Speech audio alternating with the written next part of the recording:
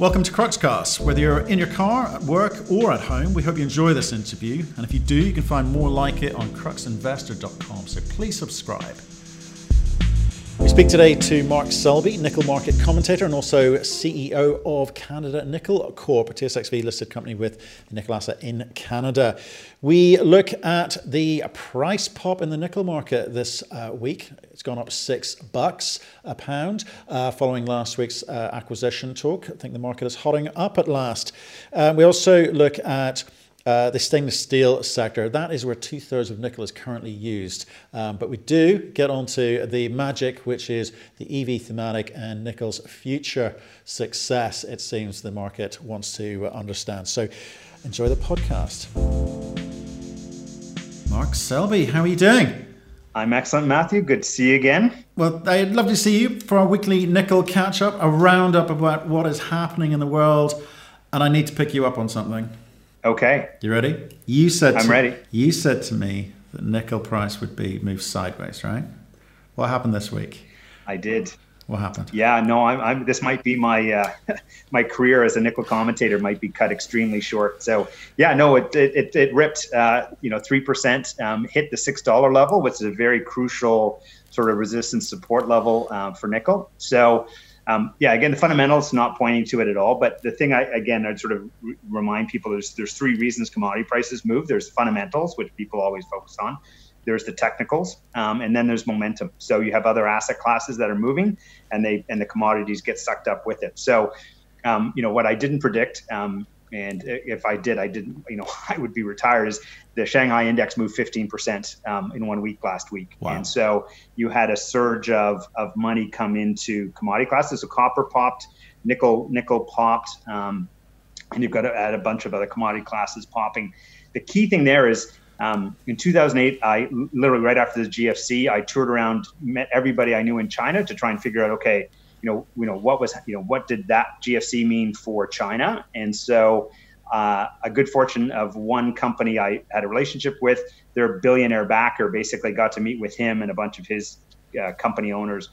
And I asked him, I said, what is the single best indicator to you in terms of turning points in the Chinese economy? And he said, surprisingly, actually the Shanghai Composite Index.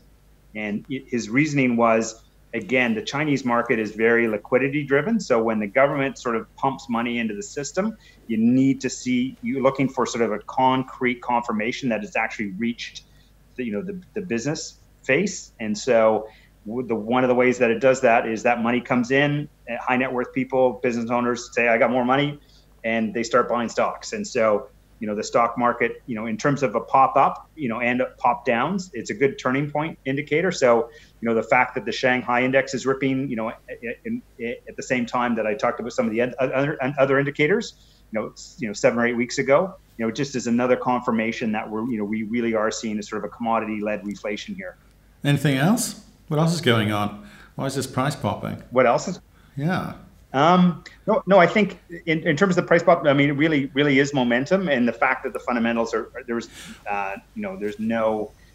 nothing negative. The key thing here going forward is the $6 is a pretty big support resistance level. This price is up another 5 cents today. I'm not sure whether the fundamentals are strong enough to support it holding this level. I think we'll trade back down and we'll be range bound here for a little bit.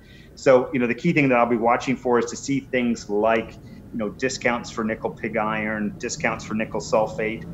Do those narrow or those widen? So what was interesting as the nickel prices moved, you haven't seen the other prices of those other commodities move up with it. The discounts have widened out. So, unless, we see those things narrow over the next week or two, then we'll probably see prices come back down again, 10, 15 cents. So okay. Again, the risk here is all upside.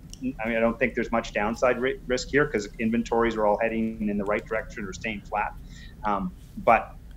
Again, unless we see that fundamental confirmation of this momentum move, then it'll reverse itself. Do you mind if we break that down a bit again for newbies, Sure. People new to this? Okay, you talk about fundamentals, yeah. Technicals, momentum. So let's try and understand what fundamentals includes, and then do the same for the technicals and the momentum component.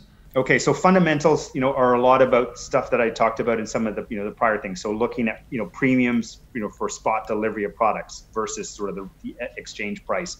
Is it, and then, prices of other products relative to, sort of the LME traded price, prices of scrap relative to the price. So those are all sort of fundamental factors. And then as well, things like inventory. So, inventories at various points in the supply chain, are they going up or down, at a point in time? Those are all sort of fundamental, sets of data there, and that I would be looking at. So again, last week when I said things are going to be flat, I was looking at those fundamental indicators, and there wasn't anything that says, the price is going to pop next week. Right. Okay. And what about? So let's get into technicals then. So in terms of what do you look at, or what do you look for? Sure. There?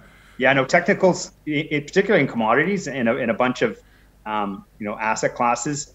Again, if you're going to be committing serious money into this space, a material portion of your investing, you need to understand the technicals. And again, these are things like the prices moving relative to moving averages. There's things like relative strength indexes in terms of how strong, how far prices can move up or down before they sort of burn out in terms of that price move. Because again, some of these lines, when you have like 50 days crossing 200 days, or a price moving through a 50-day and a 200-day, it's amazing how much money just simply follows the technicals. You could have a horrible day fundamentally, some bad news comes out, but if the price for whatever reason breaks those moving average, the magic lines that I call them, prices move, up or down. So, again, you'd hate to buy something, a day before on fundamental basis, just before one of these key technical points, and then your trade gets wiped out by by a technical move that you had no idea was coming. So, right, momentum. Yeah, that's the trickiest part, because that kind of, that is money coming at you from a different sector for different reasons. So again, you need to realize, commodities are a class. And as much as we talk about aluminum and copper and nickel and uranium and so forth, there are big hedge funds that are, pulling levers on billions of dollars that go, okay, we're going to reweight $400 million or 0.5% of our portfolio, because we like what's happening on some numbers that we're seeing.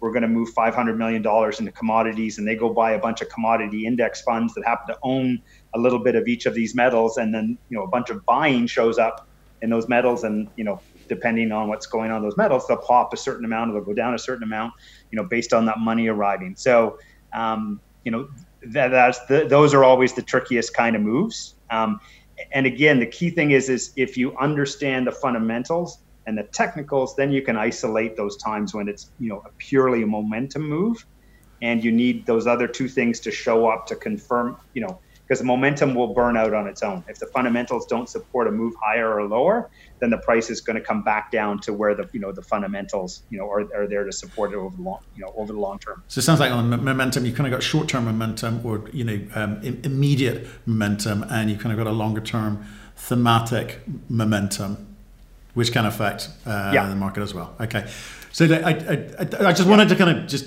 talk about those things, just so people can understand that. Yeah, no. One way to think about it is the way I have explained it is that basically prices will tend to stay in technical ranges, unless a fundamental event occurs. So that's sometimes why do prices stay in a range for a while? I mean, it really is a lot of these. You can do it on a chart, and you can see, okay, it's trading in this channel or that channel.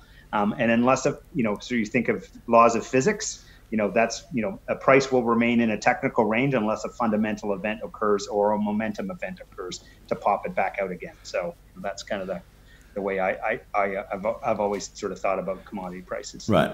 And I think the current uranium market would agree with you.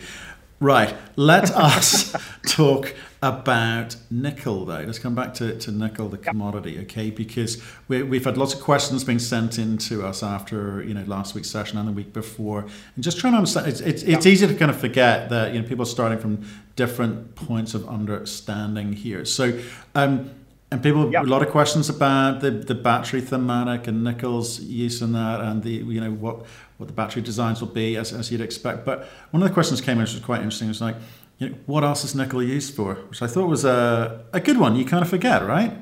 So we're going to talk today about stainless steel. Yes, a very exciting product, and basically where 2/3 of nickel is consumed today. So again, it's important to remember, EVs are a massive part of the future, and EVs will probably be 30% of demand by 2030. But right now they're barely about 4% of current nickel demand. 65% or plus is stainless steel. Another 15 to 20% is alloys, is alloy steel and high nickel alloys, which are sort of variations of steel with varying amounts of nickel content in it. So in stainless steel, there's three main stainless steels. There's 300 series stainless steel, 400 series stainless steel, and 200 series stainless steel. So those are terms that you'll see talked about with stainless. What differentiates those categories is how much nickel is used in each one. So 300 is basically called austenitic stainless steel, and it has anywhere from 8% plus stainless steel. If you turn over a good piece of cutlery, you'll see an 18-8 stamped on it, or an 18-10 if it's even better stainless steel. And what that 18 and 10 are, 18 and 8 are, is the 18 is the amount of chrome. It's the chrome that starts to make things stainless, and then the 8 or the 10 is the amount of nickel that's in it, right? And the nickel helps it make it very stainless. So what happens is and stainless nickel also makes it workable and less brittle. It doesn't snap as easily. So 300 series and 400 series were the primary types. 400 series has no nickel in it. It's just chrome. They put a little more chrome in it to make it. One thing that's happened, so in the early 2000s, when stainless steel appliances became the fashion, they used to use all 18-8 stainless steel, so good high grades stainless steel. But as nickel prices ran, what happened is in the mid-2000s, people started using these 200 series stainless steels, which were invented in the 1950s and 60s when Korean War and Vietnam War was on and nickel prices were high and nickel was tight. Some American companies came up with these lower nickel content stainless steels called 200 series. They're kind of in between. And so what happened was a bunch of appliance people started moving from 300 series down to 200 series and then to 400 series stainless steel. So there's no nickel in it. So the unfortunate part for stainless, people think it's stainless, but what happens when there's no nickel in it, and if you use a household bleach cleaner solution, anything with a little bit of bleach in it, over time that will actually corrode the thing. So if you Google around, you'll see people, so why is my stainless steel rusting? It's because they didn't buy stainless steel, with the amount of nickel in it. Now, fridges are one thing. What happened in the mid 2000s is in the developing world, the way you could tell the good stainless with the nickel in it from the bad stainless, the 400 series, is people would use a magnet. And so the 400 series was magnetic, the 300 series wasn't magnetic. Well, this 200 series stuff in between was also not magnetic. So some less than scrupulous manufacturers in certain countries would continue to sell 200 series material, passing it off as 300 series. So again, a fridge is one thing.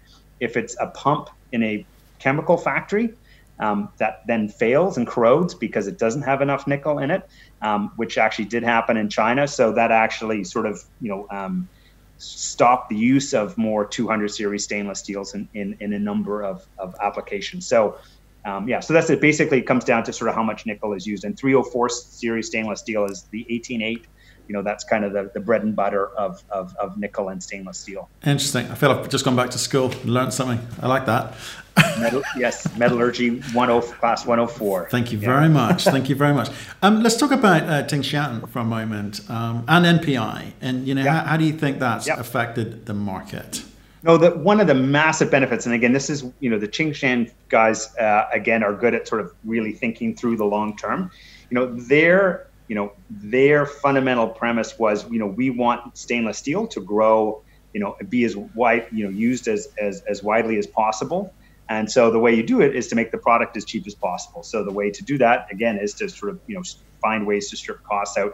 So they've continued, their sort of surgent, massive growth in the industry has really driven down stainless steel costs, pretty significantly. And what that's done is allowed stainless steel to be used in more, many more applications. So, why does stainless steel grow at 5 or 6% a year, and why does nickel grow at 4 or 5% a year? It's because, over time, stainless steel has continued to evolve from a very niche product to a more mainstream product, where you've got the scale benefits that you can take advantage of, to lower the cost.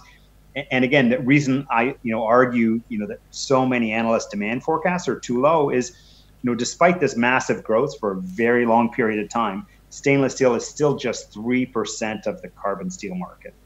So there's so many more applications that, if it was the right price, then it would be used. So, that's why I think, stainless steel is going to continue to, gain share, over the coming years. Okay, so Mark, give me a sense Sure. of the numbers at the moment. I mean, are there regular numbers and regular updates that come out? Yeah, so within the stainless steel market, so in nickel specifically, there's the International Nickel Study Group, and there's one for each of the major base metals. For stainless steel, there's the ISSF, which is the world organization that compiles stainless steel numbers. Unfortunately, there's quite a lag to these numbers come out, but when they do come out, they're sort of quoted as the official stainless steel numbers globally. So the ISSF, which is worldstainless.org website, published their first quarter numbers, and they break it down by region and across a few broad categories. It was down 8%, year over year in the first quarter, which is not to be unexpected.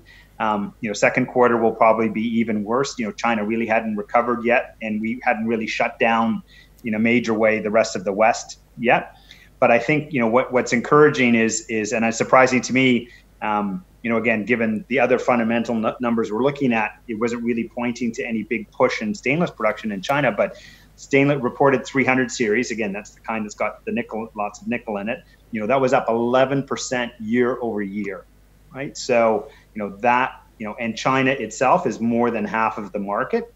So, that is, starts to create some significant momentum going forward. So as long as we don't stop, I think we've had the worst of what's going to happen in the West.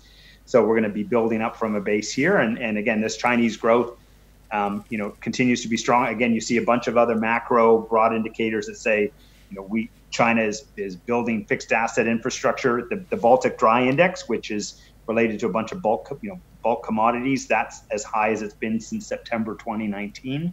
So, so again, I think, if you want to track stainless numbers, ISSF would be definitely, one place to go. And based on what's showing up in June, again, it looks like we might be, on our way back up again here. Okay, but they're running slightly behind the curve, and the numbers come out sort of after the event, as it were. Right. Okay, but it's still worth noting. So I think that was quite a good rundown of why nickel is important in stainless steel, and to be able to understand the stainless steel market and where it's going is important if you think you're investing in nickel. And two-thirds of nickel used in stainless steel is significant. But the magic comes when people think about the future being these electric vehicles. So we got to talk about the electric vehicle market. So some of the numbers coming out look okay.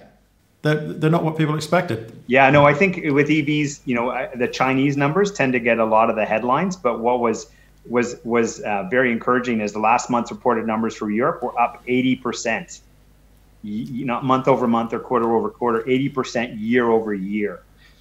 And then in terms of the entire quarter, first half, you're looking at over 50% growth year over year. So, and Europe is already, a significant portion of the EV market, so, China is still struggling with the pullback in the subsidies that they had placed in terms of getting some momentum back in EV sales. But, China has a stated goal of 25% of vehicle sales to be electric by 2025.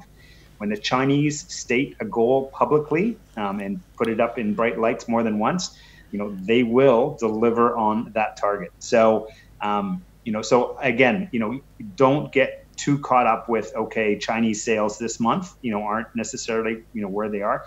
They will be selling 8 million electric vehicles, a minimum of those by 2025. And then when you get to the rest of the world, again, I think we talked about this, last week, was, the governments, as part of COVID, want to reshape their economy, right? Let's take this opportunity, this crisis, to reshape the economy the way we want it to sort of evolve in the future. And sort of the whole electric vehicle platform is a big part of that. So, I think these numbers, again, really reinforce that shift, is really, really happening. There's another sort of good, one-off data point that, Volkswagen, one of their sort of longest running car factories, is now going to be producing 100% electric vehicles. They produced their last internal combustion engine at sort of one of their historic auto manufacturing plants. So I think, again, we're going to start to see more and more of those types of milestones happen as we move forward here. So this is all good news for nickel. The subsidies are coming back into Europe. I think the Chinese have reinstigated their subsidies for automotive or electric vehicle cars. What are we able to glean from this? Let's move, in fact, segue over to mining companies, nickel mining companies, right? Yep. We've heard a couple of acquisitions last week, some big acquisitions you talked about last week. The market's hotting up somewhat. Where's the next big nickel deal coming from? No, I mean that's the. The reality is there's not a lot of nickel assets available. You've got a handful of Western Australian companies, producers like Western Areas. You've got Nickel Mines in Australia that owns a chunk of the Tsingshan operation in Indonesia. And then you've got Sherritt in Canada as a standalone producer. But there's not necessarily a lot of companies that are there. So I think that scarcity value should start to make things interesting. Again, I think we'll need to see more momentum in nickel prices to see sort of the herd start to come. But again, you always want to be in front of the herd. That's when you make lots of money. So, but I think the signs are there. We talked the previous week that the two of the large low grade sulfide assets in Australia are both gone. So literally all of the good large low grade sulfide assets are now gone from Australia. So with what we have in Canada Nickel, I think the relative value of that just ticked up a notch. And I think again, another sense of where where the smart money is going. There's a startup called Cobalt. It's a massive private equity. They highlight the fact that Jeff Bezos and Bill Gates, a fund that they are invested in, has invested in them. And their whole thing is they're out looking for cobalt and battery metals globally, and they've got all these high tech Silicon Valley data scientists crunching places to go find more cobalt, and they came to Canada. They basically picked up a large property in northern Quebec, adjacent to I'm chair of Orford, and they picked up a bunch of property, around kind of where we are. We think we've got the best bits that aren't owned by Glencore, and the Canadian Royalties Nunavik mine that's up there. But again, that's where they're having to go to find what they think is high potential. Assets, and I think that's their first project acquisition. And again, I encourage people to go to that website. They've got a lot of people, so they've obviously raised a lot of money, and they've obviously tipped into the Silicon Valley VC market, and so it'll be interesting to see sort of where what parts of the world and how they look to go forward. Well, the interesting bit for me is because when I've seen this before in other sectors, other verticals, where you kind of get a lot of money, and it doesn't necessarily convert into value because they don't actually understand what they're doing. The money covers up a lot, papers up a lot of cracks, as we say here in the UK. We should go and have a look at that and sort of see what that's about. But interesting times. It suggests an intent, and it suggests the fact there's a lot of conversation going on with people are looking at the macro story here, and they're buying into the battery thematic for sure. So what's your call on nickel going forward? Just so I can pick you up on it next week. You think it's gonna reset back down again for a bit? Yeah, I'm not sure. I mean, we may pop another 5 or 10 cents higher from here, but until those fundamentals confirm the momentum move, I would love to say that nickel prices are going to hang in above $6. But I think we're going to trade $5.80 to $6 a pound range here for another few months. But again, we're seeing the recovery in stainless. We're seeing, sort of the sales growth in EVs in a number of markets. So again, I think the medium and long-term, story remains intact, and we're going to continue to move higher from here. What we need to resolve over the next 6 months is a little triangle of, NPI growth from Indonesia as those plants ramp up versus ore supply from the Philippines to China, which will starve, will they starve, NPI production in China, which will be more than offset the NPI growth from Indonesia, and then sort of how strong the recovery in nickel and stainless demand is going to be from China. And so far, that's looking very strong. So it'll be a question of how those other two aspects play out. So I'm going to try, over the next few sessions here to start to provide some data regularly to be able to help, people sort of keep track of where we are on that little triangle, which I think is going to be the key determinant over the 6 months until the EV story completely overwhelms what's going on in the market in a positive way. It'll be that little triangle that decides where nickel prices go in the next 6 to 12 months. Okay. Are you up for a challenge?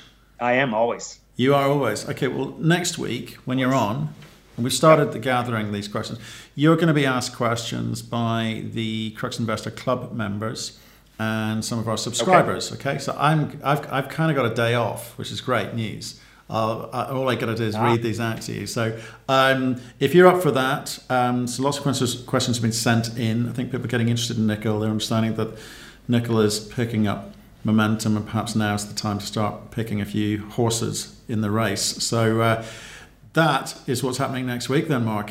You've accepted the challenge. Okay, no, that's great. And again, encourage people. The best questions are the ones where people call you, you say you're full of BS and I don't believe anything you're saying, or you're totally wrong on this. It's that debate, that really gets things going. And I'll remind people 6 weeks ago when we talked about, turning points in mid-May, and I said, it really felt like, copper and nickel prices were starting to turn. Copper and nickel prices have gone up 10 to 15%, and they've had a nice, significant move up there. But the high leverage, the high torque stocks that benefit when you get that first step up in prices, companies like Capstone, Taseko, those stocks are up 40 to 50% in 6 weeks. Wow. That's why, part of the reason I was so keen to talk about those turning points are, those are, you get them once or twice a cycle. And so, they're just great opportunities to make some real, some great return. Fantastic. Well, Mark, thank you again for this week. That's lovely. Like I said, I felt like I went back to school there and learned a thing or two. I'm going to have to look at my cutlery completely differently now. We'll catch you next week. Get those questions in front of you, and hopefully we have a really good session. Appreciate it. Excellent. That sounds great. No, thanks, Matthew. Thank you for listening. If you've enjoyed the interview, why not subscribe to Cruxcast or our website, cruxinvestor.com, and of course our YouTube channel, Crux Investor. Plus, you can catch us most days on Twitter and LinkedIn. We really love getting your feedback, so please keep it coming, and we'll speak to you again soon.